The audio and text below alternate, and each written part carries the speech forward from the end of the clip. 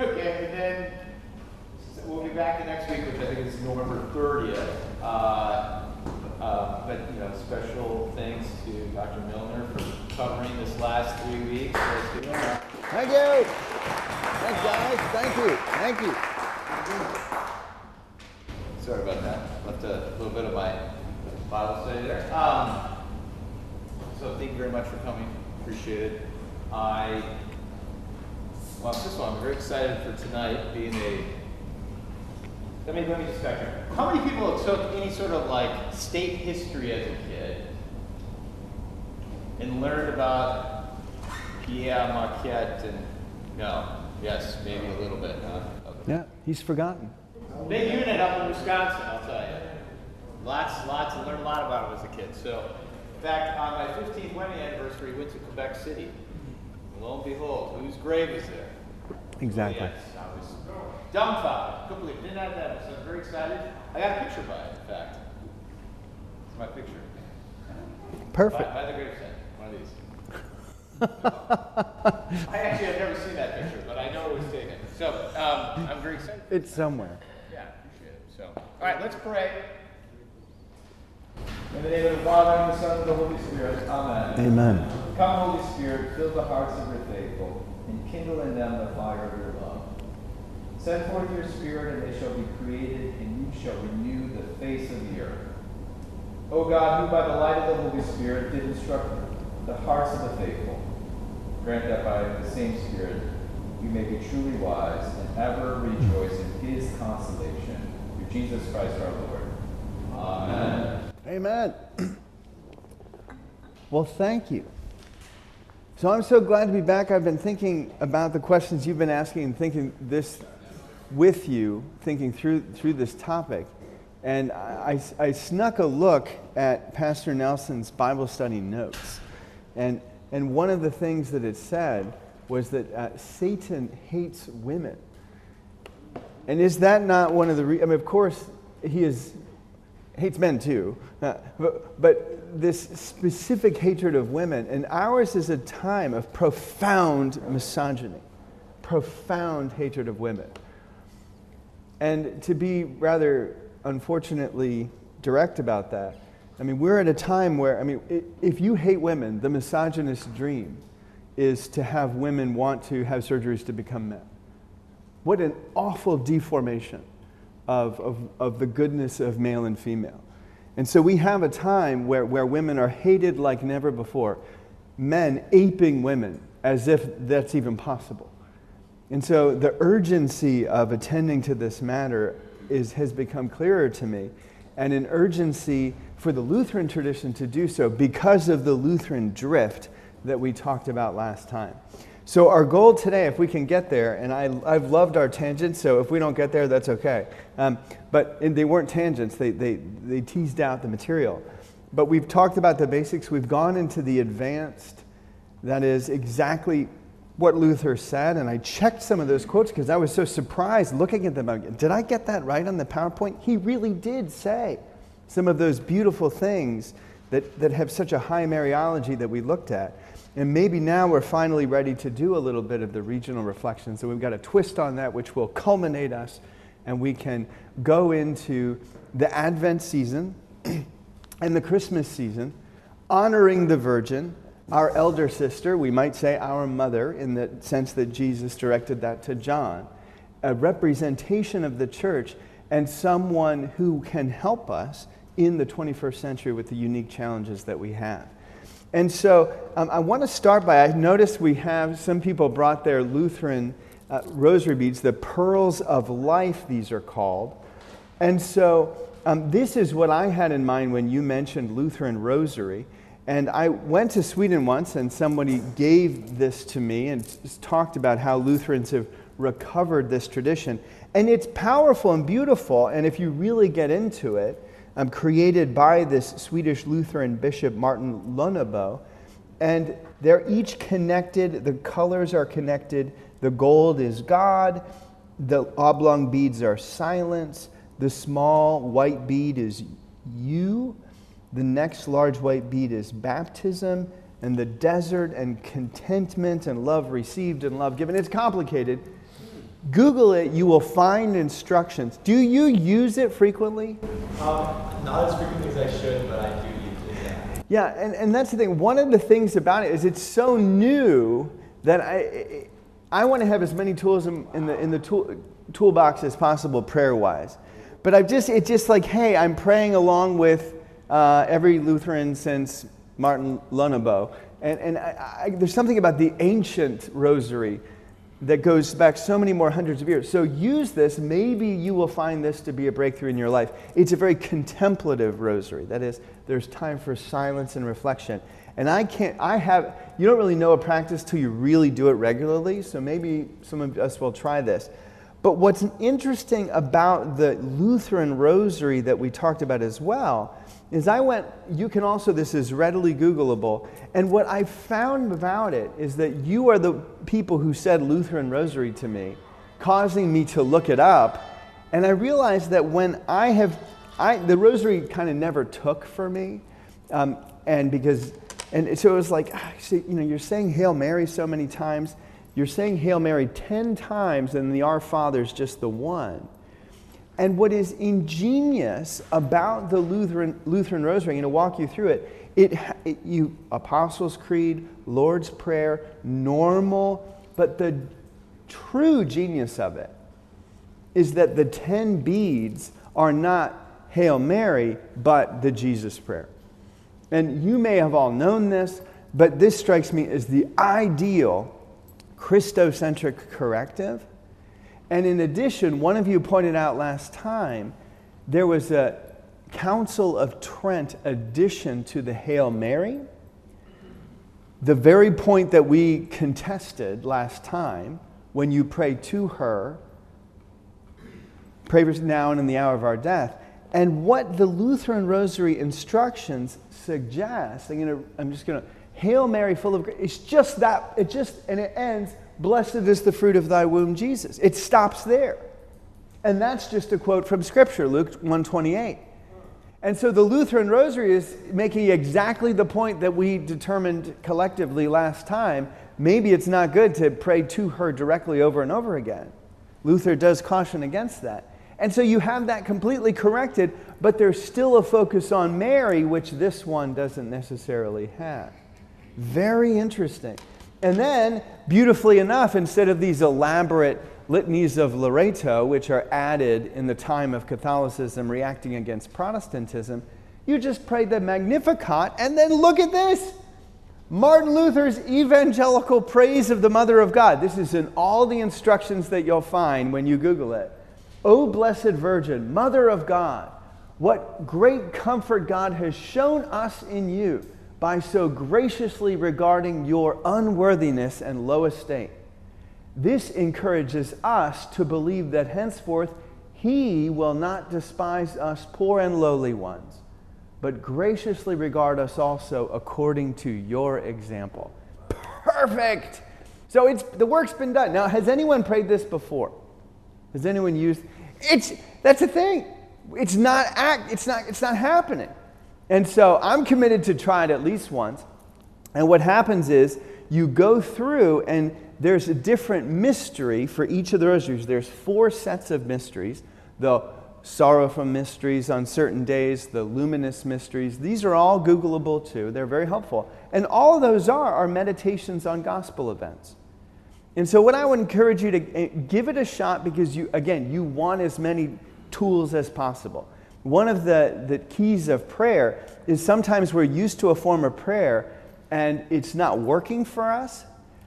And St. John of the Cross says, if you keep I'm just going to do it anyway, it's like pounding the horseshoe instead of the nail, right? It's just totally ineffective. Maybe the Lord is leading you to contemplative silence. Maybe the Lord is leading you you've got to go back to deep inductive Bible study. The spiritual life is an adventure, and we don't know what's happening. So I want this in my toolbox. So I'm just going to put that out there. Give it a shot. And you might say, again, even if I pray the Jesus prayer, is that Christocentric enough? I kid you not. Remember, we looked at the jet stream of blood, and we connected the divine mercy image that Catholicism embraces today as a very Lutheran image, because it says at the bottom, Jesus, I trust in you. And we've connected that already, that Catholic form of piety, that very Lutheran Catholic form of piety, Christocentric piety, to your window. And what's really funny is that the ultimate, if you want the ultimate Lutheran rosary, I actually have one with me. This is a Divine Mercy Rosary, and every single bead says, Jesus, I trust in you. And I broke mine. I have a talent for breaking rosaries. So, but in that, I mean, there it is. Like, Christ is at the center. It's just something to do with your hands. Your hands are like mine. They're used to thumbing through a phone, right? Doing stuff all the time. And if you activate those hands, it can assist in deeper realms of prayer. Make sense? So, anyway, we get to the bottom of that. I'm grateful for you for causing me to do that. So, grab a rosary, give it a shot. I think we can say with the Lutheran rosary, I cannot think of a possible qualm that Luther would have with that and that we could have with that as people in the Protestant Reformation. Do you disagree? I mean, it's just so clear. There's nothing unscriptural about it. So all that to say, give it a shot and explain to people, hey, I'm doing the Lutheran rosary here, okay? Go ahead. No, I was just going to say, I got mine on Etsy for like $30, and it was handmade by a seemingly very nice lady in North Carolina. So if anyone's interested, Etsy. Okay, you've got a connection. So there we go. So if you want to get, I mean, I have both, right? Have it all. This is, it's just, and you know, and have this stuff lying around, reminds you to pray. Lonabo found, when he invented this, he was in Greece and he saw all the men there. It's very masculine, right? All these men that just click beads in Greece all the time. Just go in the cafes. Right? We got to bring that back in America. We got a bunch of men clicking beads. Go ahead. Just a quick comment about what you're teaching us, since it's going to be the last night. Sir, isn't this a big ordeal right now with those beads of what's happening right now with the religious segment all around the world coming against this type of belief, mystic God believing with these beads? Is it becoming something more threatening to the fair point world versus, because I'm feeling like this is something they don't want to do away with because of where it leads you to. It can. Awareness of God, and people don't want to know that. Well, and there's something physical, external. Can it become a stumbling block? Can it become idolatrous? Of course, everything can, right? But even if it is being misused, I would say reclaim it. Reclaim it. You know what I'm saying? That would be my response to that. I'm sure you could, but I don't think it's. I mean, beads are they're innocent, right? And they can be, in this case, activated. So none of us, it sounds like, has had experiment with this. Only one of us pointed to. Except we got one person who's tried this kind. So just know it's out there and think about it. So and if that causes you to stumble, Christian freedom. Martin Luther, Christian freedom. Don't worry about it. Go ahead. Quick comment on the everyone hating on women. Yeah. It's actually a Miss Netherlands contest that was won by a dude who identified as a woman. Come on. This is a Travis mockery, as I heard someone say once. It's an absolute travesty and a mockery at once. And our job, and part of the vocation of men, and yes, people get overboard with chivalry and go too far, but our vocation as men is to defend and honor the female. And that has been neglected to an extent. It's not our only job, right? But this should shock us to a certain extent. And instead of just getting angry, right, we can say, well, maybe it's time to revive a proper Lutheran devotion to the Virgin. I'm so glad you pointed that out. And so, and that's why, and again, one of the things we talked about before is that men who have a difficulty relating with women, which we all do if we're honest, right? It's a challenge. It causes us to humble ourselves and to realize the mystery of the other gender that we are not a part of. And as you do this, the Virgin Mary can assist. She's in the church for a reason. So what we did last time in order to take part in this recovery, I don't know of any books that have done this, so I'm kind of trying to blaze some trails on my own. We took this image of the Orthodox icon with God the Father with the tablets of the law at the top, and we flipped our law gospel image, and we talked about the descent into the gospel. So we changed the horizon around a little bit. So that was one of the things that we looked at. A little convoluted, but nevertheless, don't ascend into trying to reach God on your own. Descend into the burning bush, the gospel, at the bottom. So that was a way of taking an Orthodox icon and reading it in a Lutheran way. Remember, we looked at the empty hands in this beautiful image at the Rijksmuseum. Instead of coming to Jesus with things to offer him, look at the good boy I've been. Instead, it's, Lord, I have nothing to offer you. Instead, your hands who have been pierced, and one of you pointed to the elusive sense almost of the side wound in Jesus there. And that really preaches to me as a gorgeously Lutheran understanding of this. And finally, we looked at this astonishing and famous image, and we contemplated how Magdalena Luther and her death is connected. There's the woman looking out at us, the girl, because she has died, and the profound grief that Luther experienced because of this. And we thought of Luther's Mariology. Mary would have been, biblical scholars tell us, about this age, right? 14 to 16, give it 13 to 16. And so we thought that this is a Mariology for every woman, not just this exalted virgin, but a virgin who's the exemplar of faith for all of us. So there's a dimension here I think it's fair to say we need. We looked at those. Remember, we looked at the Lutheran drift. Why does Mary stop being attended to, even though she initially was the marker that you're not a radical Anabaptist? You still believe and care about Mary. And then we saw how because of Catholic aggression is essentially the answer. And there was a sense in which to distinguish Lutherans from Catholics, we got rid of her altogether.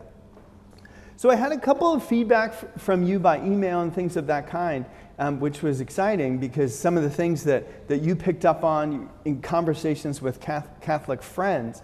And so I want to say a couple things. This book was written about 10 years ago, The Unintended Reformation, by a historian, massive book, who basically a Catholic historian who made the case that it's the Protestants' fault that the modern world is the way it is. And he nuanced that to death, but that's what he's getting at. And what's so interesting is, and Brad Gregory is a great scholar, don't get me wrong, he's not simplistic. I think we are all in a predicament of modernity with all of its dangers together. But what I want to simply say, to give you a little peek behind the curtain of academia, is I think since this book has written, this has happened. All of a sudden, the Protestants look a little better. And I want to tell you about some books that do that have responded to this aggressive argument. One of those books is Martin Luther's Theology of Beauty by Mark Mattes. Have you ever looked at it? It's amazing. And he basically says, I won't go into the academic details, but he says, are you kidding me? Luther didn't have a sense of beauty? He has a glorious sense of beauty. He says, not only but what difference is that the cross is at the center. And the cross of Jesus is a strange beauty. But so also is the cross that God is imposing on all sinners' lives to lead them to the mercy found in Christ. God painfully tears down the castles sinners build so as to rebuild those sinners to be men and women of faith. So he's saying Luther has this rich understanding of beauty, but you have to see that there's never this, I'm going to get to God through beauty. I have to go through the cross as a sinner. It's beautifully done. That's what the argument of the entire book says. And that rebuilding project of the gospel is laden with beauty, and especially because it's not based upon our own efforts. So I love pointing this out. There's a wonderful 2-volume series called Justification by a scholar named Michael Horton. And it's so wonderful because if you ever hear someone blame Luther for being what is called a nominalist, which is you give up on the universal truths and you instead say everything can just be reduced to its name. There's not a universal that holds it together in the mind of God. The Catholic accusation is that that is what Luther brought into the world. It's such a silly understanding. And therefore the world went secular. Well, there's a brilliant response to that. And what Horton basically says is that don't say that. Luther, first of all, every time he attacks scholasticism, as he often does, he's attacking nominalism. He inherited that from Catholicism and pushes against it. It's really beautifully done. And there's more I could say about this. It's wonderful. I wouldn't have brought up this academic material other than to say it sounds like some of you are in real interesting conversations. And some of you asked me for pictures of this from Daphne Hampson's book. And so I just wanted to say there's a lot out there, that this is easy to understand. Remember, we mentioned that. You're going to get a paycheck at the end of time for the good works that you've done. It makes sense to the human mind. It certainly makes sense to the human heart. You're on your way to God, accruing merit as you go with infused grace. And we contrasted that with the much harder to understand, not because it's intellectually complicated, because it goes against the human heart, the Lutheran understanding. And those two things at the top, I love this analogy. You go to the library, you get a book. Is that book yours? It is not. It belongs to Wheaton Public Library. You go to the bookstore or Amazon, you get a book, it belongs to you. And what Hampson is saying is this is the difference between Lutheran and Catholic understandings. In this understanding, you are actually, the library book belongs to you. You bought it. You got it from the used book sale. It is now yours. In the Lutheran understanding, it always belongs to Jesus. It belongs to the library, and you get to borrow it. So I think there's something beautiful about that. So these are some of the ways that people put this together. And so this is the paradox of you're both sinful and justified at the same time. And again, we cited that Horton book.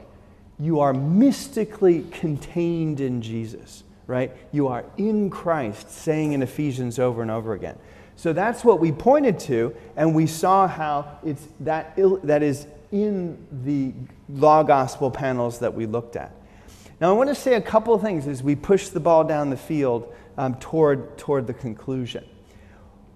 Why is it that Mark Mattis in this book doesn't draw on any Lutheran images of the Virgin? He shows us this beautiful image. It's a well-chosen one. I love this image. It's at the Louvre. It's by Enguerrand de Carton, and it shows the Apostle John almost playing Jesus' halo like a harp.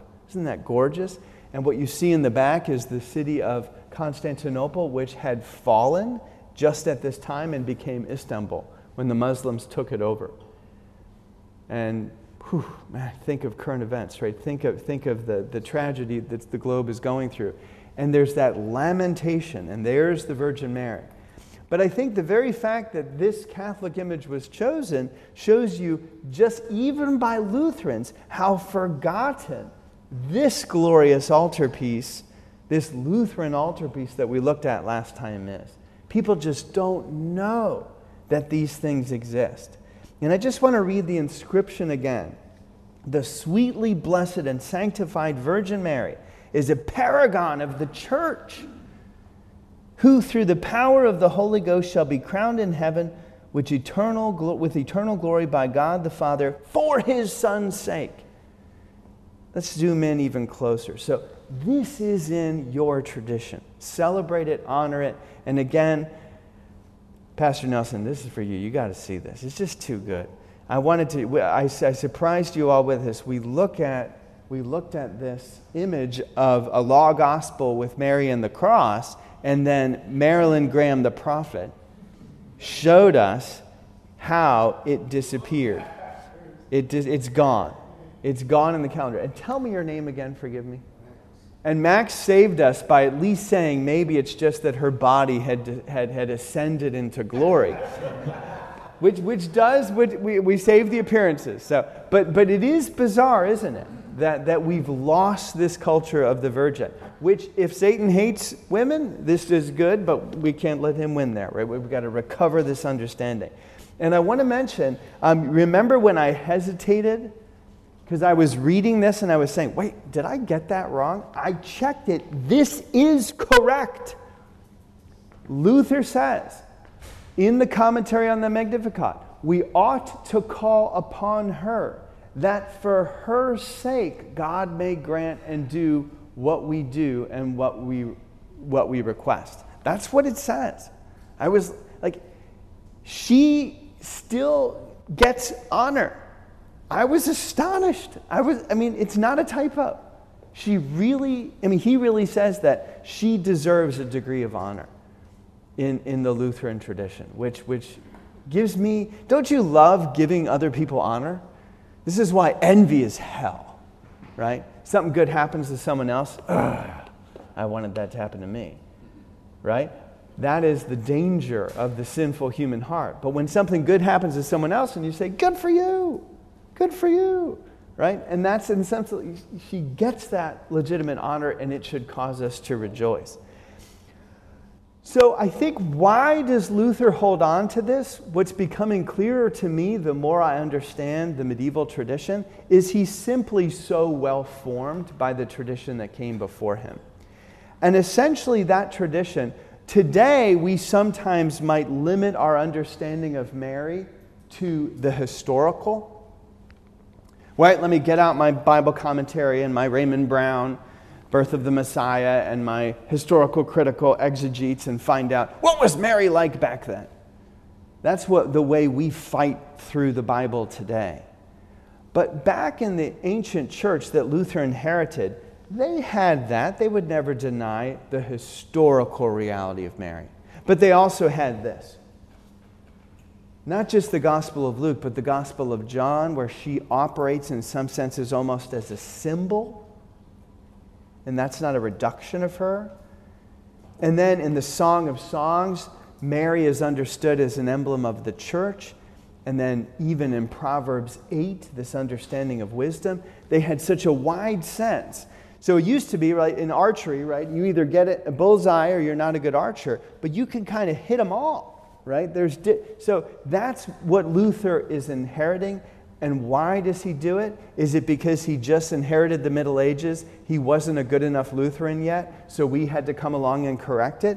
No. Where he gets it from is where the Middle Age got it from, which is Scripture. Jeremiah 2.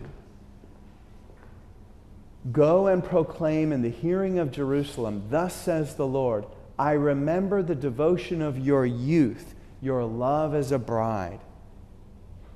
Ezekiel 16, when I passed by you again and saw you, behold, you were at the age for love. And Revelation 12 that we looked at before, the woman clothed with the sun.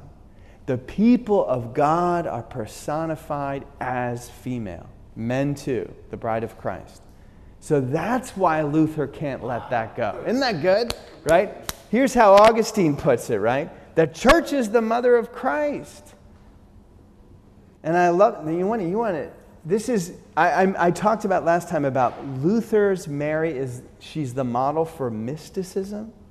That is, let's just, don't get hung up by the word, it's just deep, deep prayer. And he gets that from Augustine.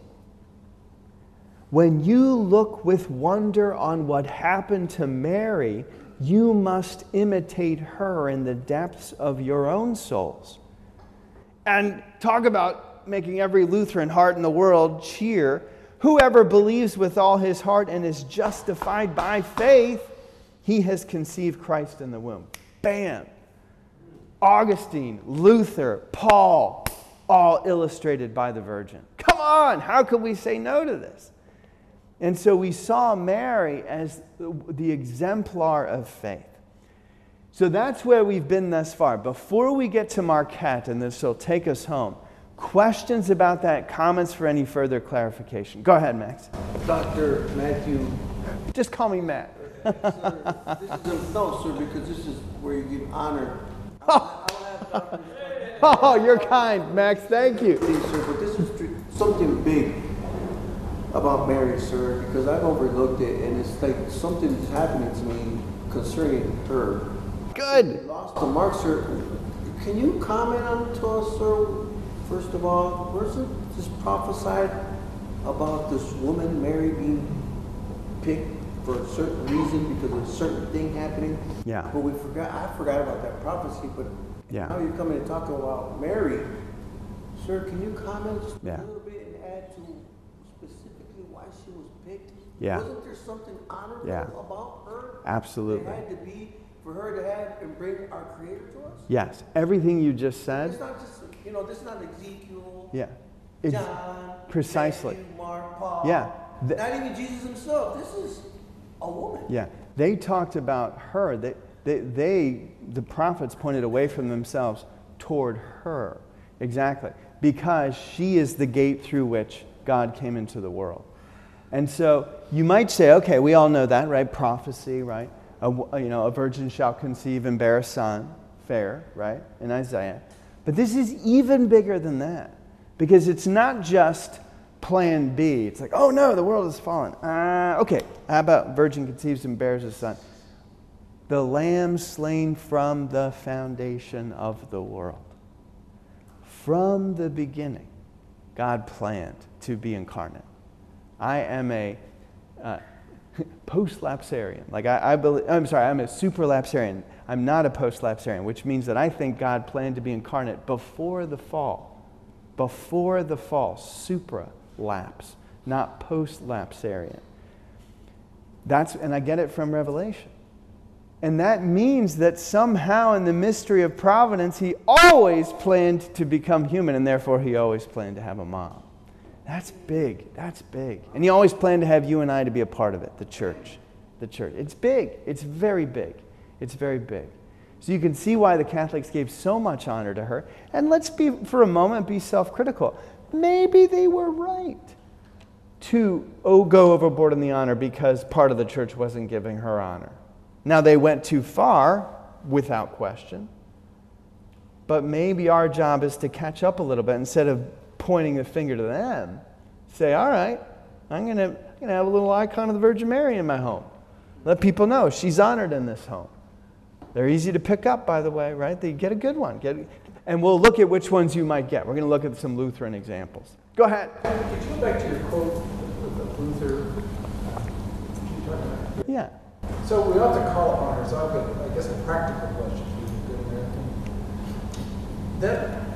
I have to say that, what does that mean? I mean, that makes me a little nervous, I guess, when we say call upon her. Yeah. It dawned on me, I remember distinctly from my Lutheran confirmation class, our pastor went out of the way to say that the communion of saints in the Apostles' Creed was simply a description of the Holy Christian Church that preceded it. That was just sort of a description, that there was that the communion of saints was nothing about what I think the church has believed the communion of saints to be. So to call upon her, or to...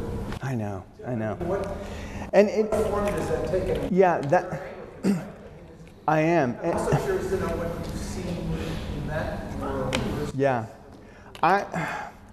Let me be cautious here, because on the one hand, you see why the Lutherans had to systematize a relatively inconsistent Luther, because he's going against her and then saying for her. As he responds, as we remember, the rule that we came up with last time, he's pastorally nimble. He's saying, tear down that idolatrous image. In some cases, it should be destroyed. And in other cases, he's saying this. And so I can see why our authors of the Catechism said, okay, we've got to get this right. Just don't call upon her. But again, Christian freedom. Can I have a special relationship with a brother or sister in Christ where I'm saying, I really need you to pray for me right now. I really need your assistance. And why would death necessarily extinguish that bond?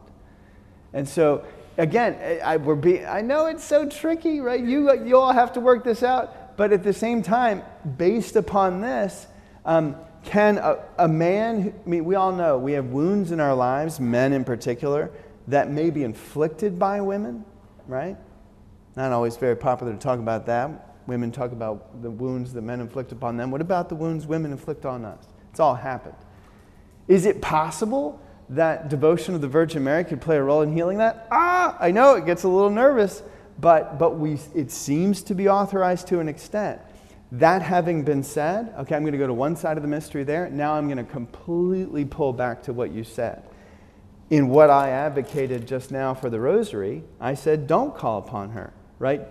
Especially not 100 times, as you would if you did the Catholic rosary. That's why I'm more comfortable with the Jesus prayer and the pre-Tridentine Hail Mary. But even Luther's prayer didn't show make this sound right. Yeah. Not a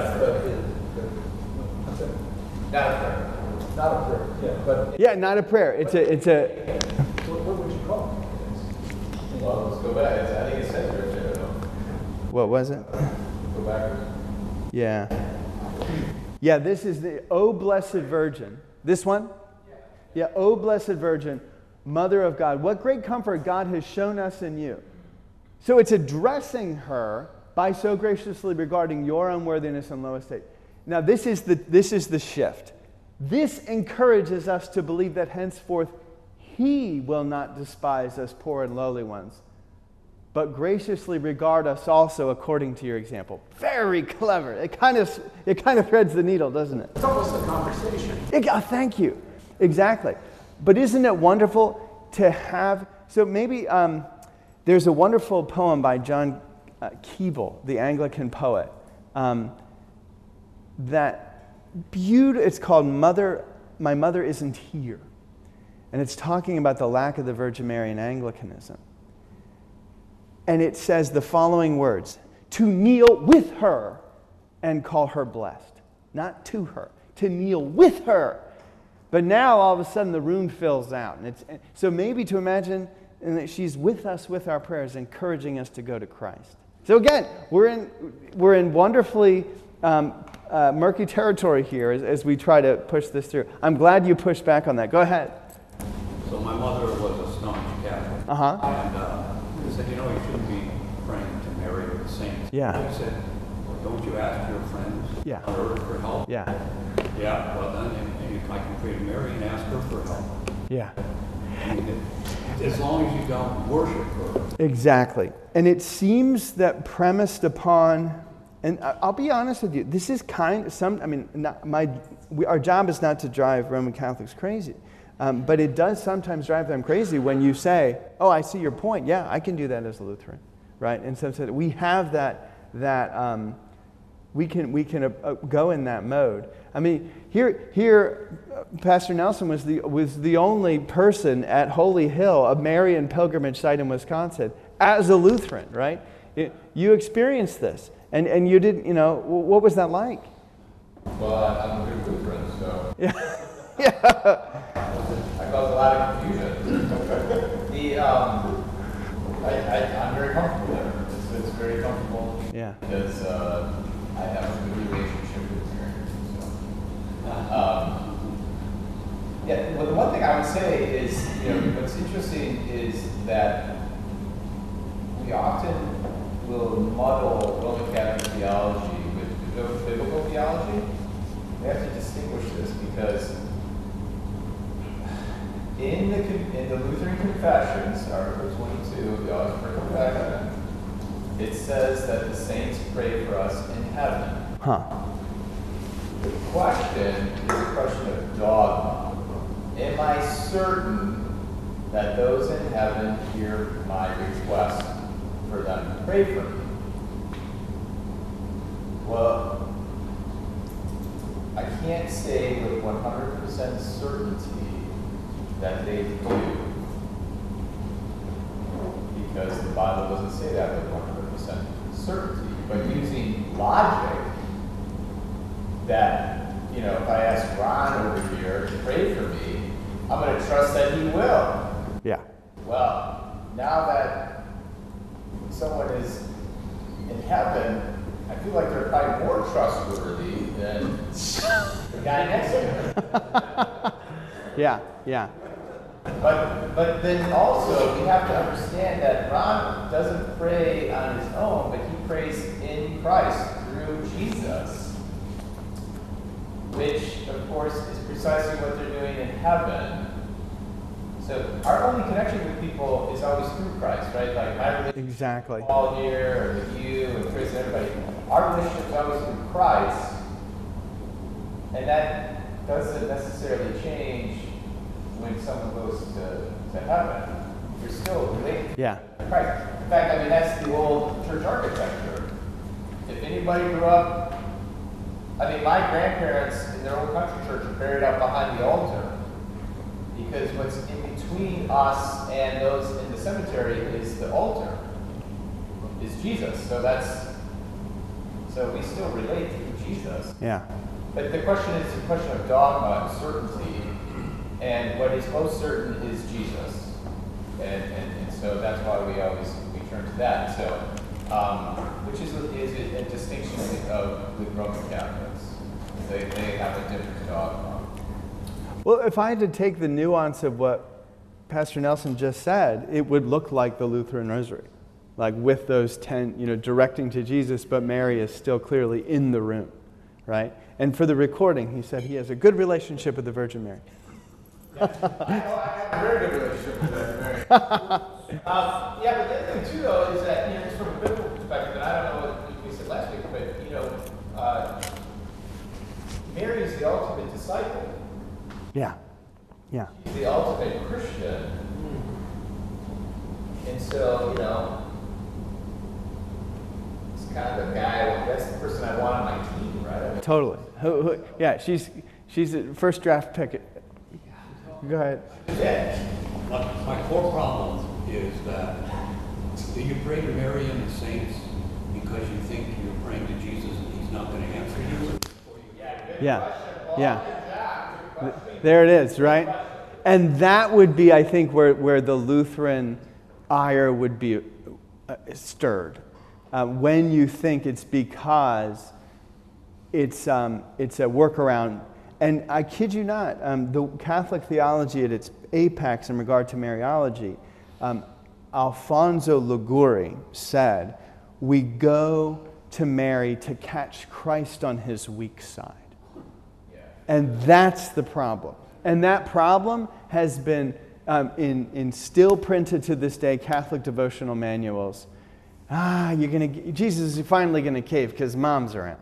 Okay. And it's a failure to understand the mercy of Christ. Now, if you don't have that misunderstanding, I think this is where I feel that we've arrived, then it is possible, going back to the Robert Jensen quote, God is, the saints are not our way to God. God is our way to them. Right? Once we trust in the mercy of God, then the room fills out with the communion of saints. Yes, sir. So you just mentioned the not trusting in the mercy of Christ. Essentially what I was going to ask is, it seems like going through the saints of any type is, I'm not really sure God loves me enough to listen to me. Oh, yes, and that would be a failure to trust the mercy of Christ. But if that's why you're going to the saints, stop and re-tutor your heart in the mercy of God. And I think that if this is true, right, all are in Christ. The saints are in there with you. But if that's what we're missing, I feel like, and my sense is that these 3 weeks, together, collectively, we've come to that understanding. And remember our illustration of that, Jesus up there and Mary bearing her breast, because you wouldn't go straight to Christ. That's what Luther's rightly critiquing. And if I may be so bold, that's not just for Lutherans. The whole church needs to know that. So the Lutherans need to hold up that torch so that the Catholics return to it, and many of them have. Right? Very important. Sir, one more comment. Please, Max. Got a year here learning about this Lutheran religion.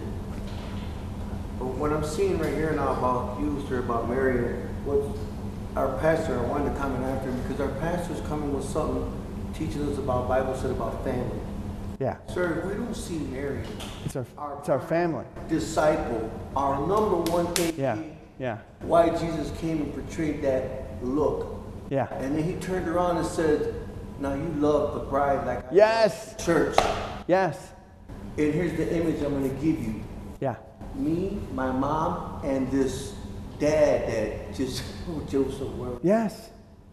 And I'll portray that beauty within your guys' yourselves. Yeah. I'm in 2023, sir. I'm not back then in Lutheran time. I'm in Right.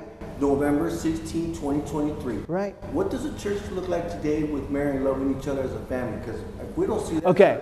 Now, we're not going to be family. now that is the perfect transition. I mean, what's happening here? Okay. Let's talk about 2023. We've got to. We're in the last 15 minutes of this session. We got to get to the bottom of it. Yeah.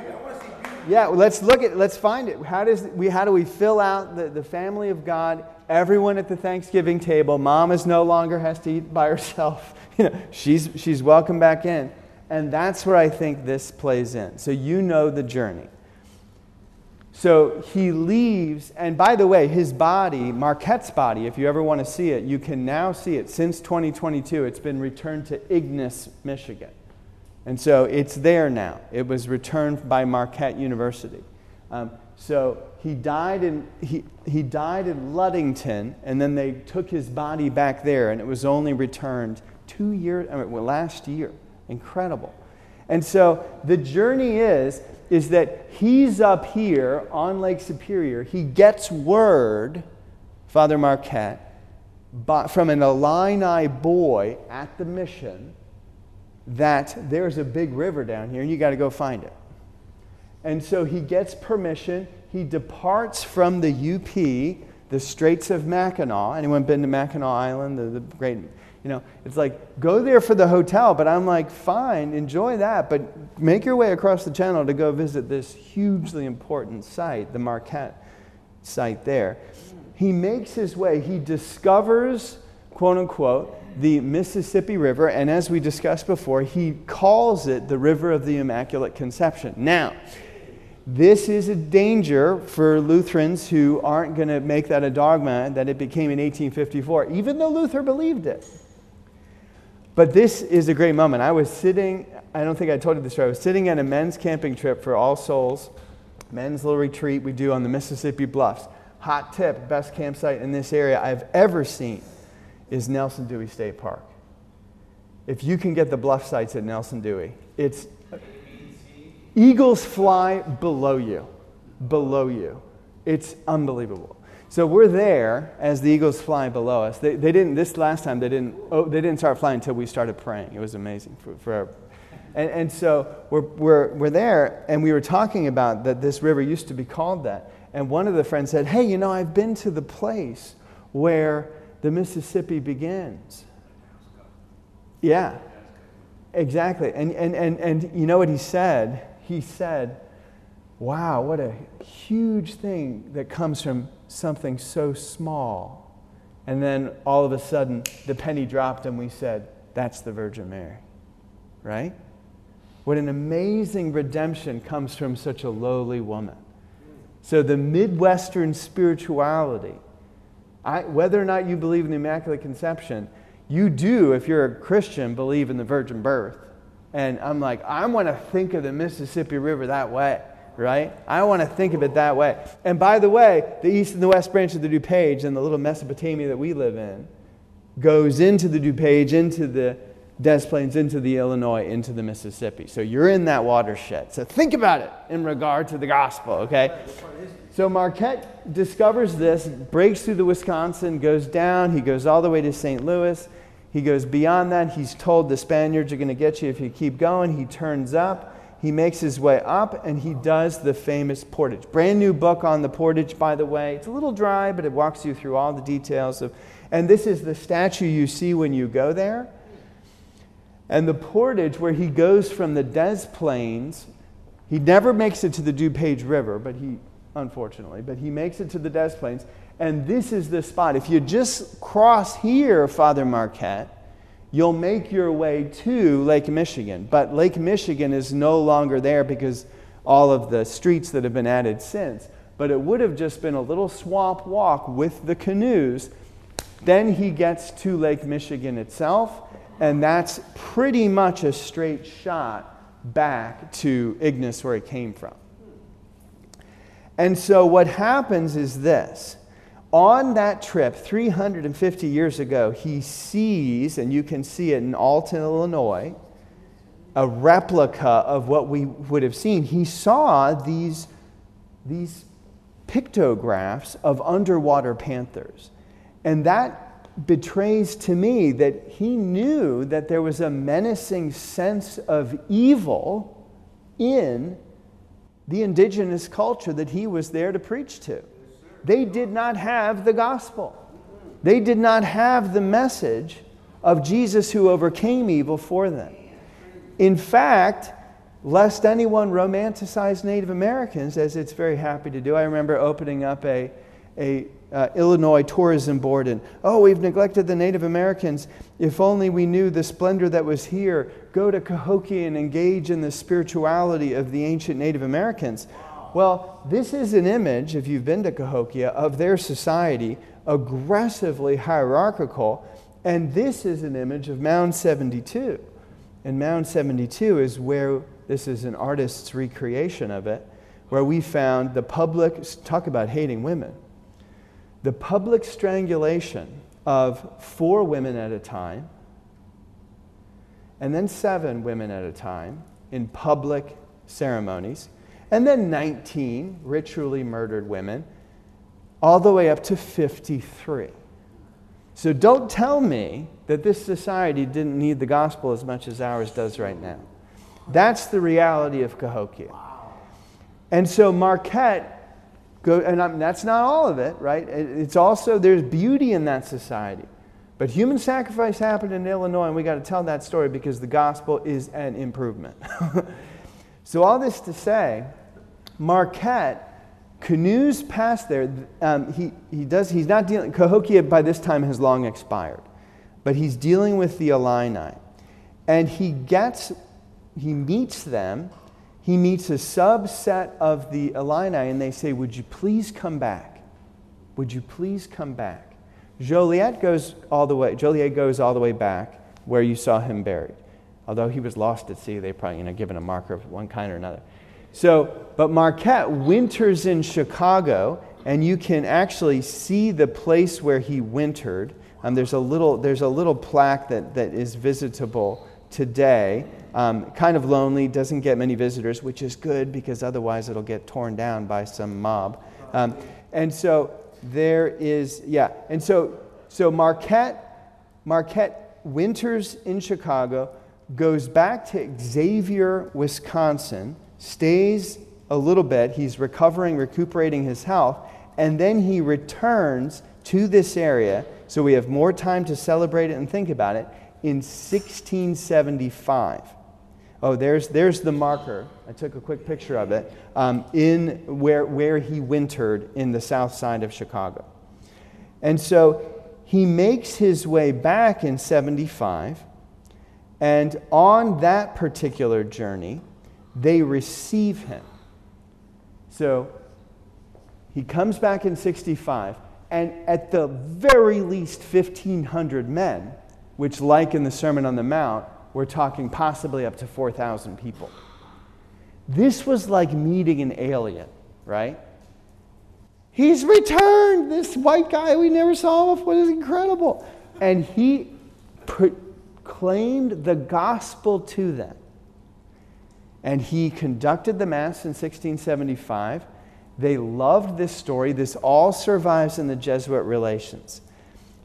At the Marquette Building in Chicago, which is a wonderful building, very much worth visiting. Next time you're downtown, just make a little stop. It's a beautiful place. And inside are these glorious Tiffany mosaics. And it's there for you to see, okay? These last 10 minutes of this are to get you to find and enjoy these sites so that there can be a Marian dimension to your life here. They're gorgeous. They're absolutely gorgeous. So he has this successful experience, and then they love him so much that as he's going back to Ignis, he gets sick and dies, and they fight over his body because they want to keep it. So they love this gospel that he proclaimed. Now, how am I going to turn this around to the Virgin Mary? The record says this. There were 4 images of the Virgin Mary that he set up when he conducted the Mass in Utica, Illinois, which you can visit the site today. There's a Catholic church there, but it's basically an archaeological site. Utica, Illinois, not very far away. So he sets up 4 images of the Virgin Mary, and that's one of the reasons they listened. We don't know what those images were, and I'm going to take that hole and drive a truck through it and say, so why don't we, who want to think about Mary in a Lutheran way, find 4 images in Chicago that illustrate everything we've talked about? And that's going to be our grand finale, okay? All of these images you can see next time you're at the Art Institute of Chicago, okay? So we're going to do 4. So I've been thinking about what we've wrestled with, thinking about the saints aren't our way to God, but God is our way to them, Jensonian Lutheran theology we've been discussing. And here's what I came up with, all right? So here we go. Now, not going to go with, anyone remember when this was floating around? This massive statue of the Virgin Mary? Not going to go with that. That's now at the Shrine of Christ's Passion, Our Lady of the Millennium, right? I'm not going to go with Our Lady of Chicago at St. John Cantius Church. We mentioned that before. There's a bunch I'm not going to go with that are beautiful in their own way, but I want something especially Lutheran. And here is what I've come up with. So, number 1, we want a Mary connected to the cross, with the cross at the center, not her merits, but Jesus's. And as you go through the Art Institute in the African galleries, there's a beautiful, famous, the heart of the African galleries is Christian because of the Ethiopians. Praise God. And this one's good because it's got the cross to the right, which is nice, but not enough. Not enough. We need something a little more aggressive with cross right at the center. Okay? This one's great by Correggio because John the Baptist, you can see, the cross is right by his head. He's presenting the cross to Jesus. So that's pretty good. But still, not enough. We need Mary and the cross in an undeniably exaggerated upfront way. Going to go with this. You'll see it in the medieval galleries. Because it's got Mary and the cross is just as big. It's a diptych from the 13th century. So that's going to be my number 1.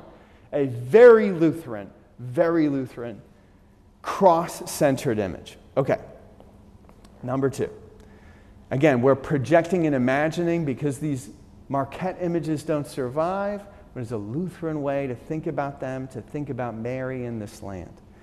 Number 2, commentary on the Magnificat. We should say, Blessed Virgin, Mother of God, you were nothing and all despised, yet God in his grace regarded and did such a great work in you.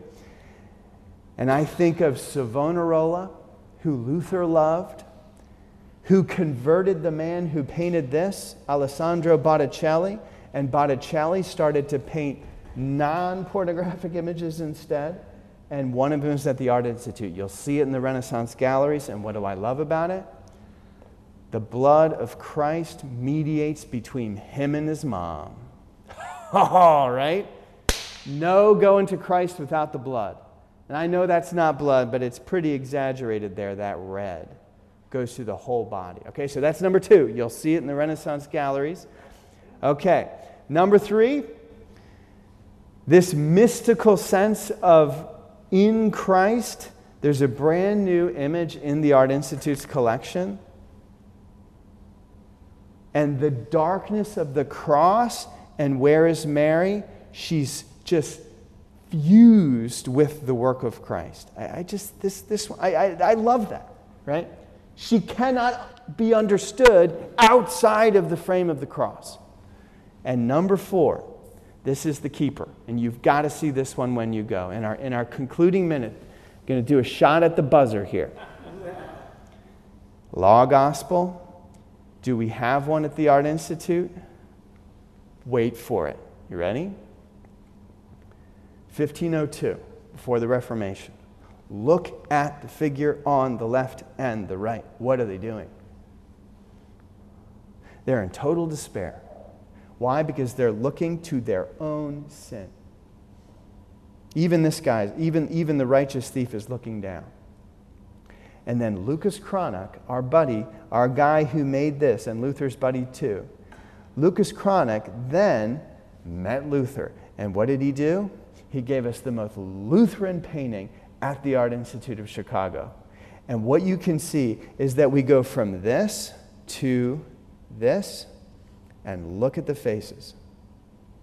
This guy is now looking down, but this guy, he is looking to the Lord.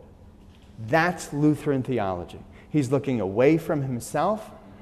And where's the Virgin Mary? She's right there at the bottom. She's elderly. She's human. She's not exalted. She's suffering as the world suffers right now, as we should suffer right now. So that's the four. I stop there. We got to pray. Thank you, everybody. Thank you for being here.